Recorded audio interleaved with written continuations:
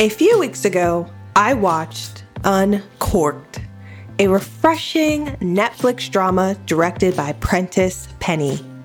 The film documents the hardships involved in running a family-owned business and the pressure some children face to carry on their family's legacy. What I loved most about the story is that it did not run away from its blackness, all the while leaving us with an authentic story about a young Black man finding his place within his family's history and pursuing a field some deemed out of the box. I laughed, I cried, and I left the film with an overwhelming sense of hope for the many Black and brown families figuring out how to carry their family trades into the future. This is the question we will explore with today's guest, Kelly Granger. The future Dr. Granger is a fourth-generation dentist who comes from a family of risk-takers and pioneers. In this episode, you will hear about Kelly's path to continuing her family's tradition, as well as her struggles with self-doubt. We start the show with a story about Kelly's grandparents and a couple who puts all of our previous couple goals to shame. Enjoy the show. So, she and my grandfather were both dental students at Howard University, and they're practicing in Baltimore or they're practicing in DC. I can't quite remember that gray area there. But at a certain point, my grandfather was drafted to go to war. And while he was there, my grandmother applied to residency in New York, did her residency, and then opened an office in Glen Cove, where my parents just moved from and where I was raised. While she was there, she essentially just wrote my grandfather a letter. I was like, by the way, I opened a new practice in Glen Cove, New York. Can't wait for you to join me. That's amazing. It's amazing. I come from a line of very bold women on both sides. Mm-hmm. And I think that sort of the perfect encapsulation for just not only her having the bravery to do that, but also my grandfather for having the humility to follow his wife. Yep. Amazing. That's so true. And I know your dad, he has his own practice. Yes. And I think the circumstances which led him to open his own practice are incredible. So can you tell that story as well? Yes. So my father graduated from Howard Dental as well. And he was a general dentistry resident and graduated and became a practicing dentist. He was tapped to apply to the endo program at Columbia and applied, got in, and then graduated. He finished the requirements early, top of his class, and even though he had all these credentials and very good recommendations, none of the other dentists in Long Island, where we lived at the time, would hire him. They said that he would have a problem getting referrals, and so he couldn't get a job of his own at another office, so he opened his own. And now he has the largest privately owned specialty practice in the tri-state area, the last time I checked. And meeting your dad, he's the most humble guy ever, and I think that's just such a great story about how adversity can create opportunity. So often, I'll speak for myself, I don't think to just do it on my own.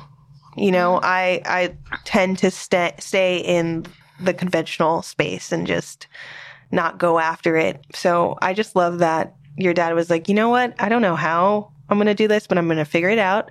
I paid for way too much schooling to not figure it out. But I think that going back to what you said, not everything has to be opening a business or doing this huge thing. For example, you started this podcast. You had a dream. You thought about it. And you acted on it. There are small successes every day that are stepping stones to getting where we want to go. So that's an act of bravery, and it's an act of bravery in itself. Well, thank you. So don't sell yourself short. Look for your accomplishments, not for your shortcomings. Oh, thanks, Kelly. You're welcome. You've always been a source of. I've always kind of turned to you for guidance. Okay, so let's talk about how you got into medical school in the first place, because you didn't take a conventional path. So you were working in D.C., correct me if I'm wrong, in Congress? Yes, so I was a emerging leaders intern for the Congressional Black Caucus Foundation, and I was working in Congressman Charles Rangel's office. He was the former congressman of the 13th district in New York City, representing Harlem. Wow. Yeah, it was wonderful. I liked my experience there. In college, I majored in anthropology, and I had this dream of becoming a huge health policy badass, changing the whole landscape. And then while I was working there, one day I was working there and I was trying to learn more about what my day-to-day would be like when I had this huge title that I was dreaming of. And I was talking to people and I realized that people who were in the position that I wanted to be in, they weren't doing what I wanted to be doing. So they were accomplishing amazing things. But what I like so much about healthcare is the people. And what I saw, or what I realized I would be doing, was writing papers and doing more analytical research, which I do enjoy, but I didn't feel as that would fulfill me. And so I was tip-tapping away on my computer one day, and I had a little epiphany. I think my entire body shifted when it came to me. So what Oprah would call an aha moment? Yes, an aha moment. It was my aha moment where I realized that I want to do dentistry. I really like working with my hands. I love talking to people. I like the idea of having patients for a long period of time, kind of like following them throughout their lives and like learning about them and their families and their jobs and just kind of forming connections every single day. That was forming connections and maintaining connections. That's what gets me going. That's like my inspiration. And so I went back into my post-baccalaureate classes at Howard University. And it was hard because this was at the time when all my friends had graduated and they finally started having some money and people were traveling and going to dinner and doing all these really cool, fun things. And I was back at home or back in the library studying organic chemistry. And when people always ask me to go out, and then people would like kind of not like lightly tease me about working so hard and X, Y, and Z, but I had finally found my intention. I had finally found what wanted to keep me going. And at that point, I couldn't be stopped. So did you find that you were running away from dentistry before making that decision and coming to that moment? I think that might be one way of putting it. I always suffered with imposter syndrome no matter where I was. And I had this really deep fear of people thinking that I was just where I was because of my history and not just because of how hard I worked. And I will, in full transparency, I am sure that my history and my family support gave me a huge leg up in getting to school, if not my academics, because I did very well in my classes, but in the confidence support that I got. So I will say they helped me a lot with that. But I was running away from it because I wanted to carve my own path. Yeah. But I wanted to carve my own path doing something that I loved, and I knew that I would love dentistry. Going off of that, you once told me that we cannot feel guilty for our reality. All we can do is use it to shape a better future. How do you think we can use Black wealth to accomplish this goal with immediate communities? It's just of the utmost importance that, first of all, we look at our privilege straight in the face. We try to understand how we can use it to help others.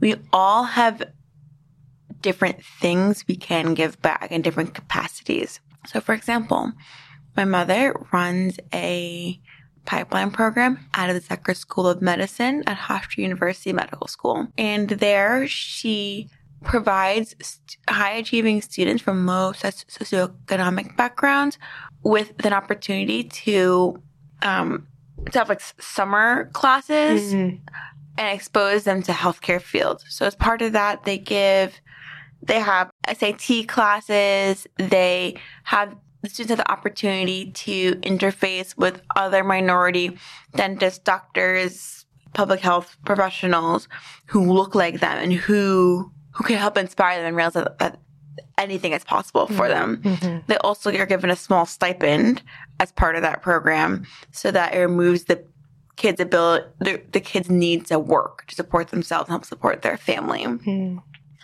And so not everything has to be as large as that, Mm-hmm. but the professionals coming in and working with the student, it only takes one person to change someone's life. At the end of the day, all anybody wants is to be seen and to be heard. Mm.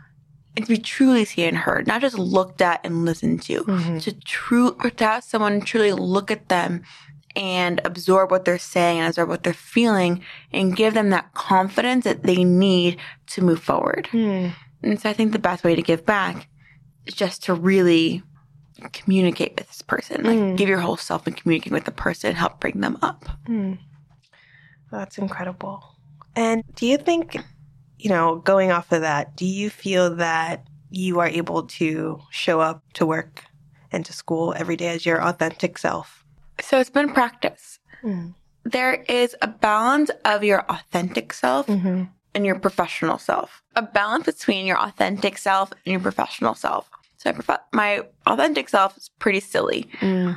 And my professional self is still silly, but not quite as dramatically, because especially in the healthcare field, when you are in charge of altering something on a person's body, you need to make sure that they trust you. So even though I can talk about doing some kind of procedure and make it sound easy and it's not that big of a deal, because a lot of them are coming second nature to me as I practice, I always try to bring my most professional self to every encounter I have with my patients and my faculty so that I can inspire the most trust. Mm. But in that and in learning my professional self, I found more of my silly self within that field, and especially helpful as I'm going with pediatric dentistry. I can now. You're perfect for that. Oh, thank you. Now you can be a bit more silly. Exactly.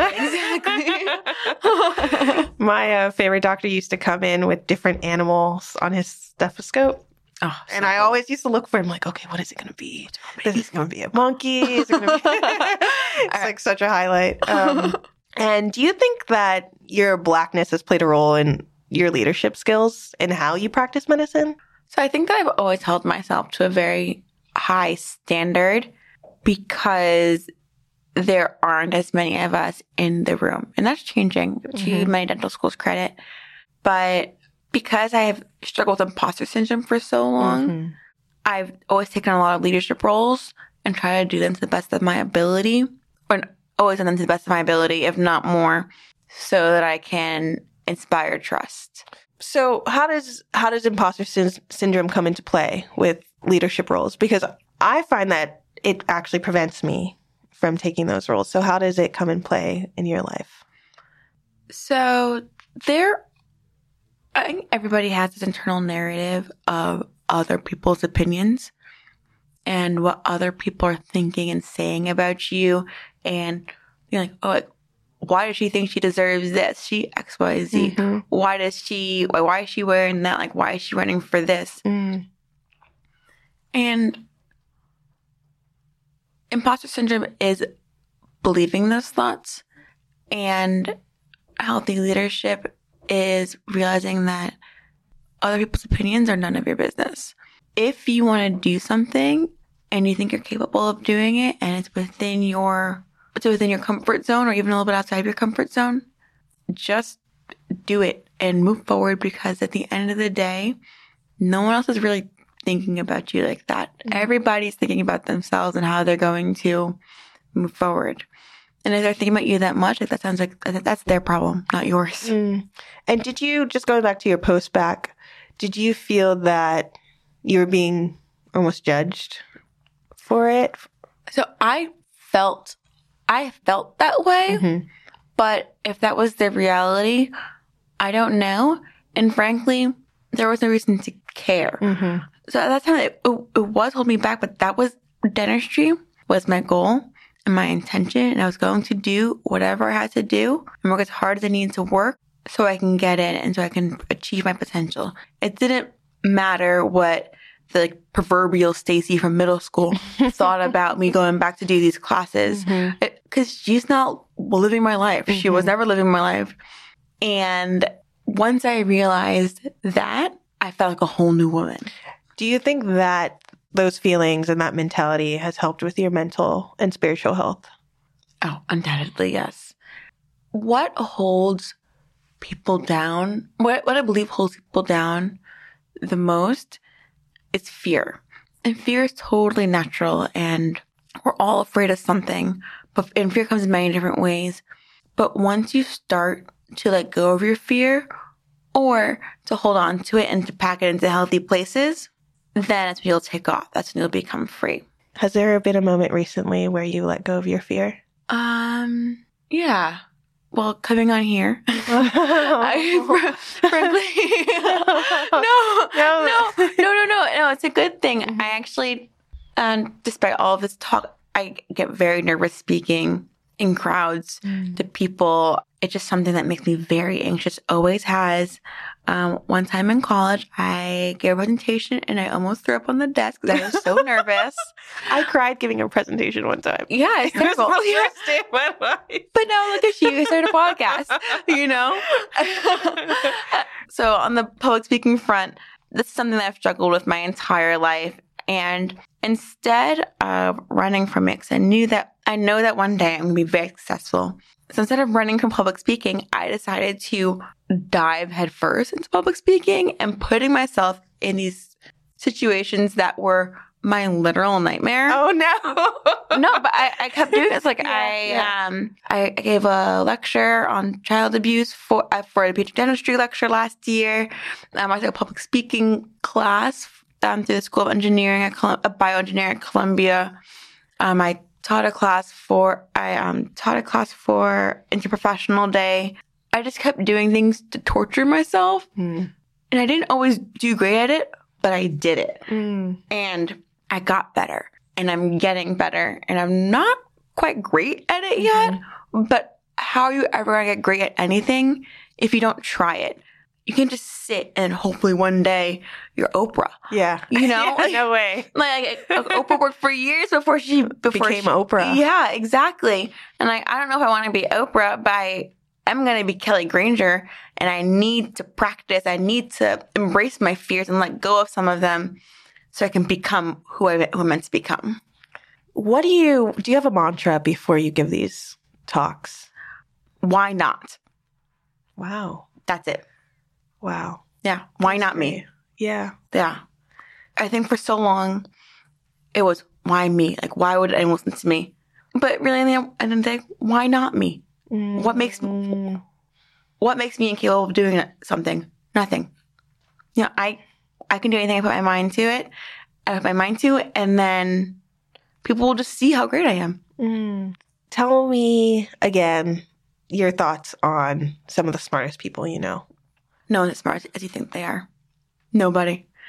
So think of Newton's third law. Do you remember? Every action has a reaction. Has equal and opposite reaction. Oh, okay. Yeah, you're close. Yeah, you're right. It's true.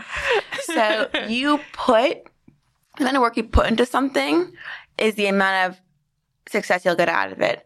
And work and success are obviously very subjective terms.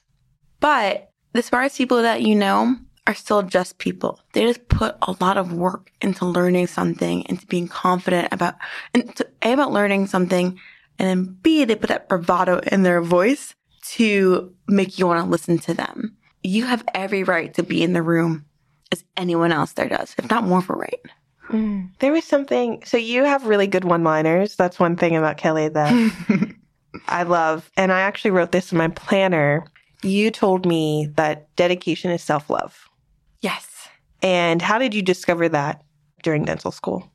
So I think my path to discovery for that started in college when I wasn't very dedicated and I wasn't loving myself very much. I had these dreams of where I wanted to go, and I had these ideas of what I wanted to do, but I wasn't dedicating myself to them. I was spreading myself too thin and worried too much about other people's opinions, who at the end of the day, frankly, didn't matter. As I've gotten older and been in professional school and been working really hard, I realized that all the work that I've invested into myself and my community has paid off. And I've never been happier. As hard as you're working, even when you're doing like these 13-hour days and you're reading and you're tired and you haven't seen your partner or your friends in however much time and you're basically miserable, you're still happy that you're pushing yourself as hard as you can. Can we talk about the Kelly who wasn't dedicated? Yeah. What advice would you give to young students listening now who are struggling with just staying motivated? Maybe they have this dream and they're just finding a hard time putting in the time. They're finding a hard time putting in the time needed to make their goals happen. So I'd ask them, talking to younger me, I would tell myself to take a step back and really look at all the people in your life and all the things that you're doing and where all of your time is going. I remember feeling like I never had any time to do anything, but in hindsight, I'm not really sure what I was doing. There's not more time in the day than we believe. And so I think that if you kind of take a step back and triage your time and start to work and apply an intention to your time. So before there is an action, there is an intention. And so to the kids listening these days, to the kids listening, find your intention. Find what makes you going and pinpoint why that's your intention. Pinpoint why you want to go where you're going, and then figure out what you need to get there. Because if you're just working and floating through space, yeah, you might do well in your classes or you might not, but it's definitely nothing really truly motivating you. Other people's grades or people's opinions can only motivate you to a certain extent. You have to be working for yourself.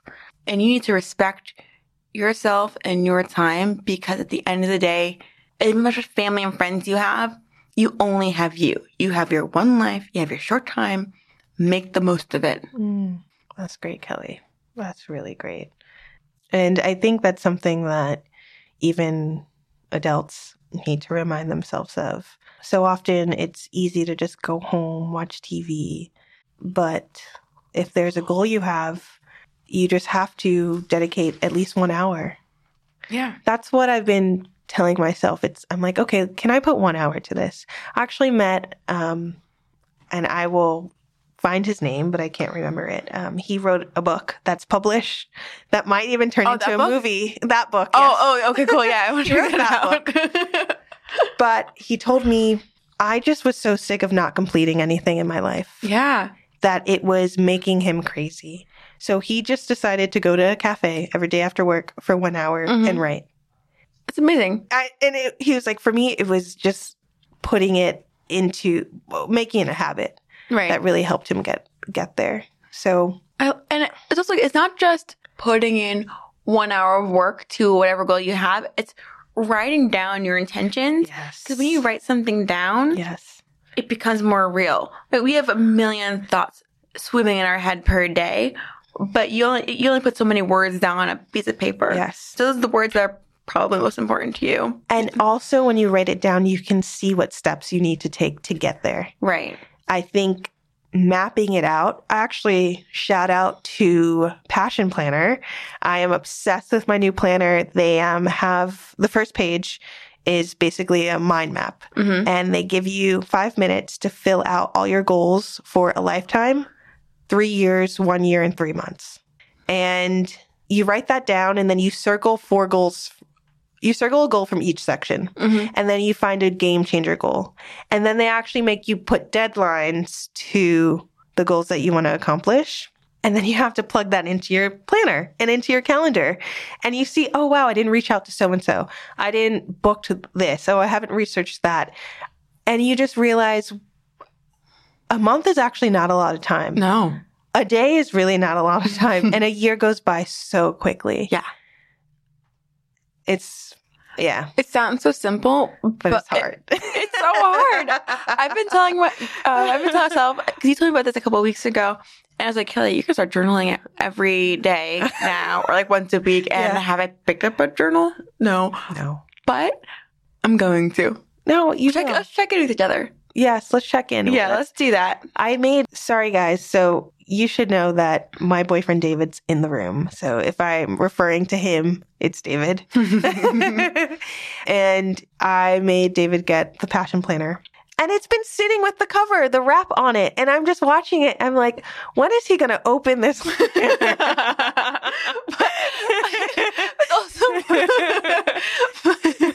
I'm like, you have all these, you need to get stuff done. And I know how helpful it is to write it down. Yeah. Actually, the first professional advice I ever got was whatever goals you have to write it down. That's so smart. Yeah. I love that. And I didn't do it until I was 27, so. But you did it at 27, yeah, so. I guess. There you go.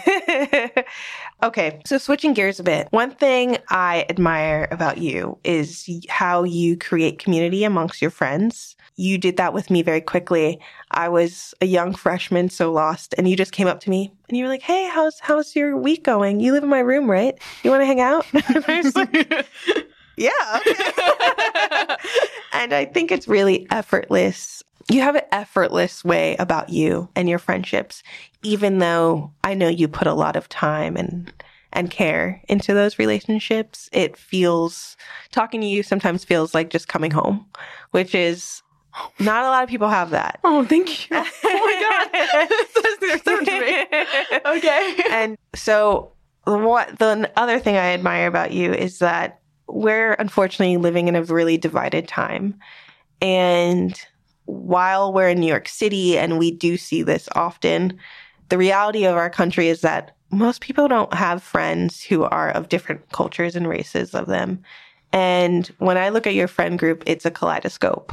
And I know part of that is because growing up, you were one of the few kids of color in your school. So you learned very quickly that Katie is my friend, and it's that simple. But how do you maintain that with other individuals who you may be their first Black friend? Yeah. And I find that's actually fairly often than someone's first Black friend. But it's natural for people to gravitate towards people who look like them because you assume that they have a very similar background to you. Mm. And then once you get to know them, you realize that even if their background is a little different than yours, you still have a lot of similarities. And so if you just remove that first layer, you realize that you have a lot of similarities with a lot of people. Mm. We're all more alike than we are different. And on top of that, people are hungry for connection.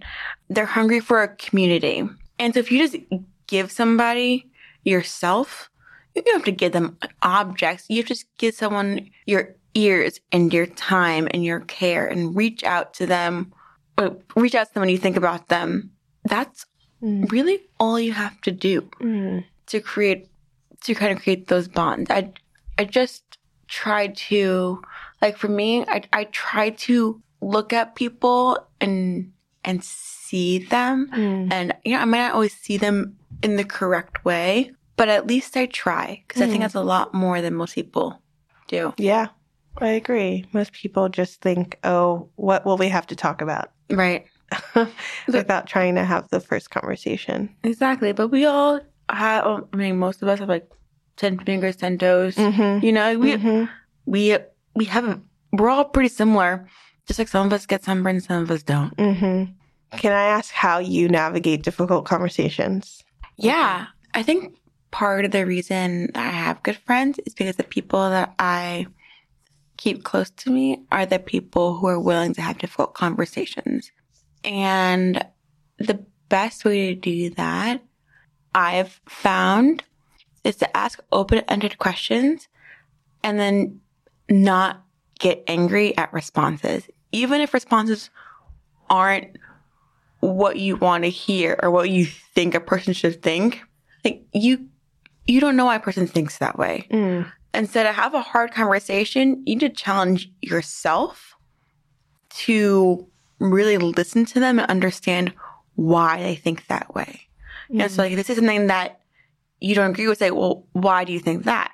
Why do you think this? Well, what about this? And not in a divisive way, just in a truly curious way, because that's the only way we're going to grow. You can't change someone's mind if you don't understand where the mechanisms of their mind start. when I speak about your wedding, and for those of you who do not know Kelly, Kelly is in an interracial marriage. And I've known both of them for quite some time. But what I was blown away by was the intimacy felt at your wedding, but also the genuine love felt between your family and Alex's family. You can tell, you know, we've been to weddings where families they're just putting on a good face. But Alex's dad, your dad, they're friends. Like, they hang out. They really like each other. You have a great relationship with Alex's mom. And this is so cliche, but I was sitting there crying and I'm like, this is what the future should be. But can you tell me a little bit about your husband and how you guys met and what you admire the most about him? Okay, so my husband is quite literally the bee's knees. He's the best. We met in class at Davidson, and what struck me about him was just how thoughtful and how intelligent he was. And that's still what strikes me about him today.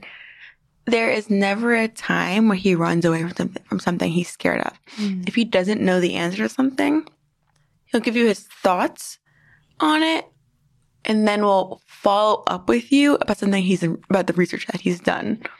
And it's just the most magical thing in a world full of people who always want to know everything and like have people think that they're really smart. He is like one of the few people that I genuinely notice just like genuinely do want to be right and are okay with being wrong on the road to becoming right. And he's just so brave and witty and hardworking and willing to have those hard conversations. Yeah. I like to challenge people, especially when I was a little bit younger. I was more challenging. And he ended up challenging a lot of like the things that I thought about like race and race relationship and race relations. Like, he really puts a lot of like thought into things, and then he puts a lot of thought into things, and he's open to understanding like the complexities of interrelational marriage. And his parents are the same way. They are so open and loving to me, and we have a very open, honest conversations and have questions, and it's really fun. It's really fun. It's truly like we're so unbelievably blessed to have such a strong family unit that's so full of love, and it's because we try not to be scared of the difficult things in life. I think the one thing I admire most about Alex is his ability to be in a room, realize his privilege as a white man, step back, and create space for others. It's so silent, but so powerful. And I've seen him do that on multiple occasions. And even he's very witty and very smart about politics. And he let me just ramble about my emotions. And then he would just fill them in with facts. But like I speak about, because I'm like, well, this makes me feel like this. And he's like, and also because of X, Y, and Z policy. Yeah. Thinking what? You're like, oh, wow, yeah, uh-huh. Yeah. He listens. He listens. He's the best listener in like the history of listeners. The way he absorbs information and applies it and like doesn't judge people. Yeah. It's the sexiest thing in the entire world. Oh, yeah. I know. Sorry. It's just, no, don't apologize. No, it's amazing. Like he just blows my mind every single day, even like 8 years in, which like still early, but yeah, I don't know, on the perspective. It's a long time. Yeah, like proportionally to where we are in our life, it's pretty short. Yeah. And pretty long. And every day I just think he is the smartest, most thoughtful man. And I'm just like so thrilled that I get to be with him. So as a married woman, can you give me some relationship advice? Yes. The best relationship advice I ever got was never listen to anybody else's relationship advice. Wow. Yeah. Every couple is different. None of us, there's nothing that, it's like we all operate in different ways. Something that's outrageous to me might be fine to you and vice versa. And so what makes your relationship tick. What makes you happy, what things you can deal with, things you can't deal with. And so you don't listen to anyone else. Listen to yourself. You know yourself the best. Okay, so my final question for you is, What do you think the future you will be most proud of when looking back at this moment in your life? I think the future me will be most proud of the community that I've built with my friends and the work and the balance of how hard I've been working in school and with my patients and how hard I work to maintain my friendships to make everyone feel connected to the people around them. Well, thank you, Kelly, so much for joining me today. Thank you, Taylor. For facing your fear. Yay! I had no idea. I hate it. But I did. And that's just another testament to how much your friendships mean to you, that you put yourself in this position for me. You mean the world to me. Oh, thank I love you so Kelly. much. Hey, guys. Thank you for listening. And if you enjoyed that episode, please do me a huge favor and rate, review, and subscribe. Also, if you have any questions or comments about the show, please feel free to hit me up at the lookbackpodcast@gmail.com. I would love to hear from you, and until then, have a wonderful week, and I'll see you next time. Bye.